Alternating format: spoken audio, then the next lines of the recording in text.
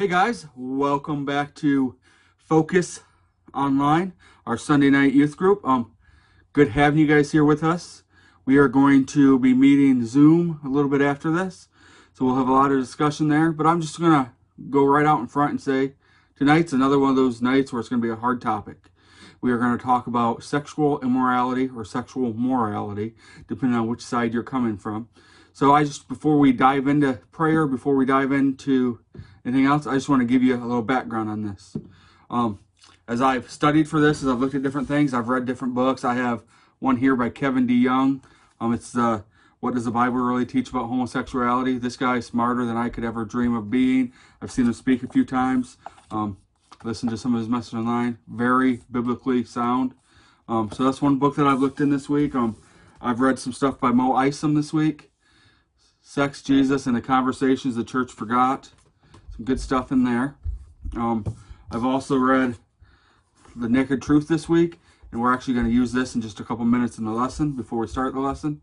But once again, some good facts in this book. And then most importantly, the book that I've used the most this week in studying is the Bible. So as we look at the gospel and sexual morality this week, as we look at these things, I just want you guys to know that it's coming not from my opinion, but from what God's word says. And I've actually tapped into a few other people way smarter than me to see how they've developed the thoughts from what God's word says. So our foundation tonight is going to be God's word. With that being said, we're going to take a few minutes, we're going to pray, and we'll dive into the lesson that I know you guys are excited for. So let's pray. Father, we thank you for this day, Lord. We thank you for this opportunity we have to come before you, Lord, and just to lift our request to you, Lord. We do know that our country is kind of at a standstill right now, Lord. We're not quite sure what's going to happen with this virus thing, Lord. We don't know if states are going to open up, if we're going to be meeting in person, or what's going to happen. So I just pray that you would be guiding, that you would be directing, Lord. I do pray that you would help us as believers to be respectful of those making decisions, Lord. We do know that it is hard to do because there's things that we want to do, there's things that we feel like we should be able to do, but I just pray that you'd help us to be respectful and help us to be leaning on you and trusting in you during these times, Lord. I do pray for our nursing home residents, Lord. I just pray you'd be with them, Lord. This has been a long time for them to be away from the ones they love, Lord. A long time for them to be isolated. So I just pray that you'd be working in them in a great way and that you'd be helping them, Lord. I do pray for our frontline workers, Lord, our nurses, our healthcare professionals, our grocery store workers, our prison workers, Lord, the people that we have that are out there every day on the front lines. We just pray that you'd be working there in a great way, Lord. We do pray for Pastor as he prepares this week and as he's been preparing to preach. Lord, we do know he's also had a funeral added to him this week, Lord. So we just pray that you just give him the words to share at the funeral and on Sunday, Lord. We do pray for our youth group. We pray for myself, Amanda, Chad. We just pray you'd be guiding, directing us, Lord. I do pray for the students that you would just work in a great way, Lord, and help them to stay connected, Lord. I do pray for the church board as we will be meeting soon to look at what some of the next steps are. Pray that you just be guiding and directing there, Lord. I do just think of tonight, and I do think of the topic. We do know it's not one that we'd like to talk about, Lord, but we do know that you do have a plan and a purpose and a vision. So I just pray that as we look at these things, that you would guide and direct. So in Jesus' name we pray. Amen. All right. Well, first thing I want to do is kind of give you a little background as to why we're going to tackle this topic tonight. First of all, we started the series Living for God in an Ungodly World. We've looked at poverty. We've looked at marriage. We've looked at abortion. We've looked at things like that. We really can't do this series justice without looking at sex, because we live in a world where they've really where they've really changed what sex is all about, okay? And I know you guys are all blushing every time I say the word sex, but it's okay. If I was teaching in front of you, I would be blushing too. If I was teaching in front of the adults, blushing even more. But one reason I want to do that is because as I was reading this book, The Naked Truth by Lakita Garth, here's one of the things I read in this book. We're just going to take a quick quiz and see why it's so important. I can remember, before I get into the quiz, I can remember talking to Makisha when she was at the Care Practice Center, and she talked about how when she went to give a lesson, to give a message up in Auburn Hills, that they sent her to like a 5th and 6th grade school. And that's when she really realized that this needs to be taught to everybody, and not just high schoolers, not just college-age students. That's really connected with me ever since I heard her say that. So let's take a look at this quiz real quick. just 6 questions. And let's just see why I can safely say the world has perversed what God designed. And then we will get into the message. Quiz number 1. 42,000 people get a sexually transmitted disease in the U.S. The choices are A, every day, B, every month, C, every year, or D, every decade. And the answer to that one is A. 42,000 people get a sexually transmitted disease in the U.S. every day. Question number 2. 2/3 of the people who get an STD this year will be A, 25 years old or younger, 25 to 40, 40 to 55, or 55 years or older. The answer to that one is A. They will be 25 years old or younger. Here we go. What percentage of sexually active single adults have at least one STD? The answer to that is 50%. It says 1 out of every 5 Americans over the age of 12 has herpes. Fun time in youth group so far, right? By the time they graduate from high school, 1 in blank sexually active teens has an STD. 1 in 4, so 25%. And question number 6, nearly blank teenage girls get pregnant every year in the USA. The answer is 800,000. So why do we come here to the gospel and sexual morality? Why do we come and talk about the gospel and sex? Because we are living in an ungodly world that has promoted that. So we're going to dive into the lesson. We're going to see what God designed. We're going to see God's design for it. We're going to see God's perfection, the world's perversion, and our protection.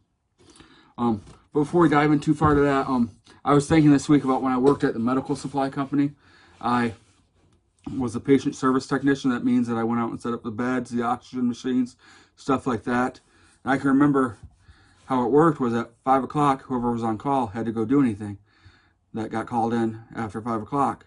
But anything before 5 o'clock, it was whoever they found in the office or whoever they wanted to send.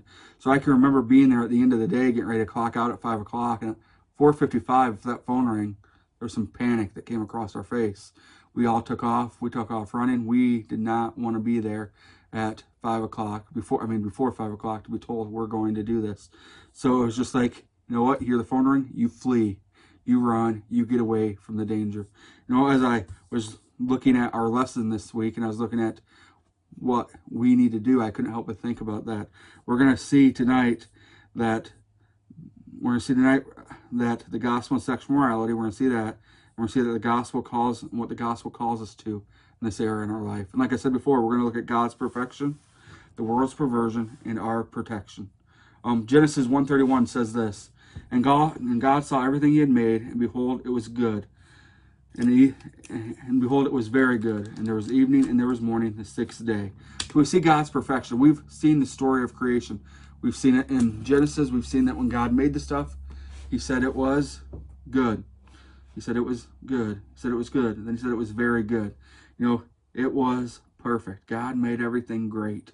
It was amazing. And with that being said, we need to pause for a second and ask ourselves, well, who invented sex? A lot of people try to think that man invented sex, which they didn't. Just not how it is. We know that God invented it because of what we read in Genesis 1:28.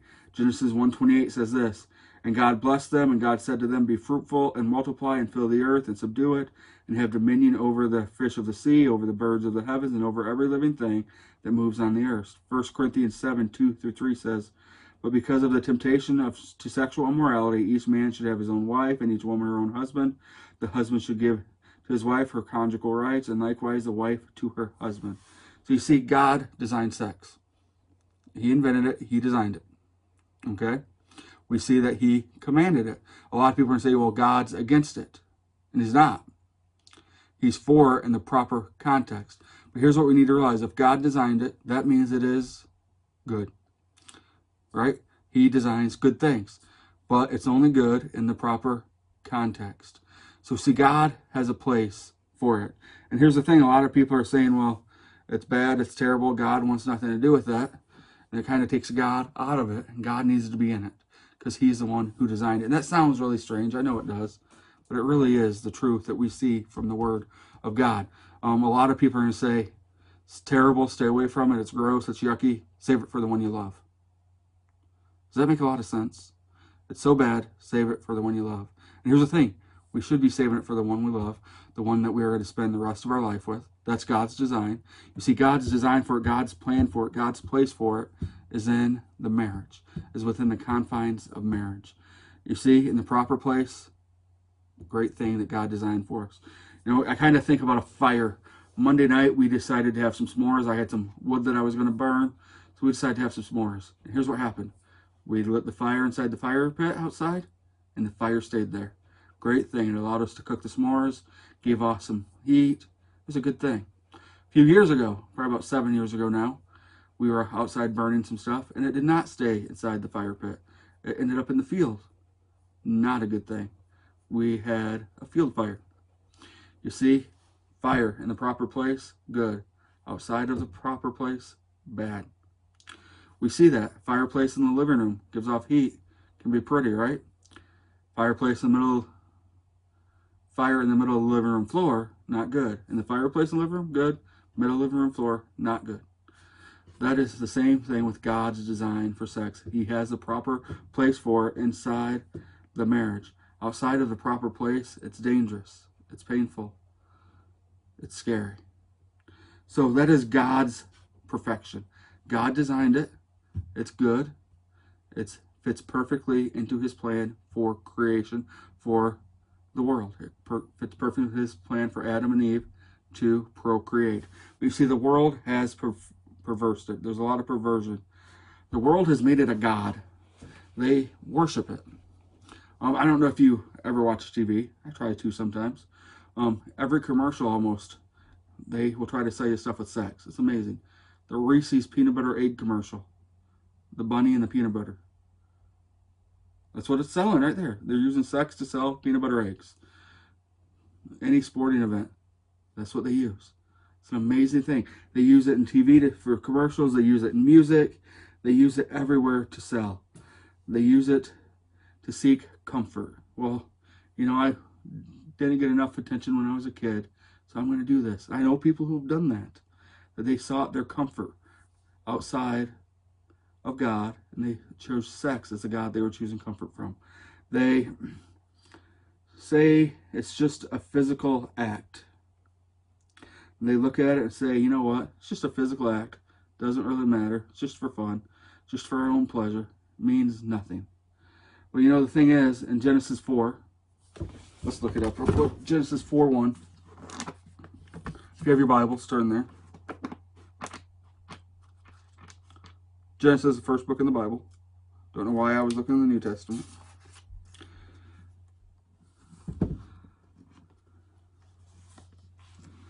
Genesis 4:1 says, Adam knew his wife Eve, and she conceived and gave birth to Cain. So that word that's used there for knew, that word is actually the Hebrew word yada. And that Hebrew word yada means the mingling of souls. I know right now, if you're a Seinfeld fan, all that's going through your head is yada, yada, yada.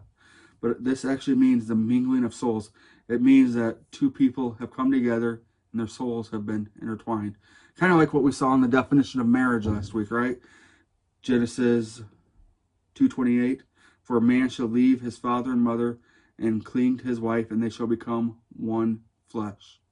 So you see that intermingling of souls right there. And that's how God designed it. But the world says it's just a physical act. It's nothing more than two people having fun. There's no strings attached. They also say, well, you know, everybody's doing it. During our Zoom meeting, we're going to look at the numbers to see just how true that is. Won't be anything deep, don't worry. But that's really not true. Everybody's not doing it. That's just how they portray it on TV. That's how they portray it in music, in the media. It's just not the truth. You see, the world has no idea about what it's really all about. And the last thing we're going to look at today is our protection. We're going to look at what the Bible says about us, how we should stay away from this sexual immorality and how we can stay away from this sexual immorality. We're actually only going to look at one verse. There's many we could have looked at, but I think this one verse does it a lot of justice. So how do we avoid the world's view? How do we stay away from the world's view about sex? And how do we keep ourselves sexually moral? How do we abide by God's plan? 1 Corinthians 6:18 says this: flee from sexual immorality. Every other sin a person commits is outside of the body, but the sexual immoral person sins against the own body. You know what it says there? The first word there is flee. We are to run away from it as fast as we can. Kind of like I talked about in the first part of the lesson, right? When I was at the medical supply company, we heard that thing turn on, that phone ring. We fled, man. We were out of there. We did not want to get called. When that sexual immorality, when that temptation comes, we are to flee. The word that's used here for sexual immorality actually refers to every sexual act outside of marriage. So we're anything that falls under that category, we are to flee from. It could be those good old boy locker room jokes. It could be TV, it could be media, it could be music. All those things, we're supposed to flee from them. We're not supposed to stand there and say, well, just a little bit's not going to hurt me. We're not supposed to stand there and say, well, it's just a joke. It's just a commercial. It's just a song. We're not supposed to do that. We're supposed to flee. Maybe it's your computer. Maybe it's your MacBook Pro that has you tempted by sexual immorality. What are we supposed to do? We're supposed to flee those things. We're supposed to put up guards against them. We're supposed to get away from them. It doesn't say stand there and fight. It says flee, get away from it. You see, God knows we're not strong enough to do this on our own. He knows we're not strong enough to stand there and fight, but we are to flee from these things. So how do we protect ourselves against this? We flee. We run from this. But here's a great thing: when we're fleeing, you know where we go? We go to God. We go to Him. We ask Him for help. We open up His Word, see what His Word says about it. We seek His advice. We seek His wisdom. And that's how we are to protect ourselves. So as I thought about what can we take home from this, how does the gospel and sexual morality apply to you guys today, apply to me today? I thought about the fact that we need to realize God's plan. God has a plan. You look at creation. You look at everything that happened, the fall. You look at the flood. You look at all that stuff. You see God's plan unfolded. You look at the birth, the death, the burial, the resurrection. You look at the church. You look at things falling into place now for the second coming. God has a plan. He has a design, and His design is perfect. So we need to realize God's plan for sex. We need to make sure we are following God's plan for sex, that we are doing what He has called us to, that we are going by what the designer has showed us to go by. The last thing is we need to flee when those moments come. It's easy to say, it's just a joke. It's easy to say, I'm stronger than this. I can defeat it. The truth is, we're not. God's Word tells us we're not. We are to flee. So my prayer for us this week is that we would recognize when those moments come, that we would flee those moments, and that we would be seeking God's design for sexual morality. Let's pray.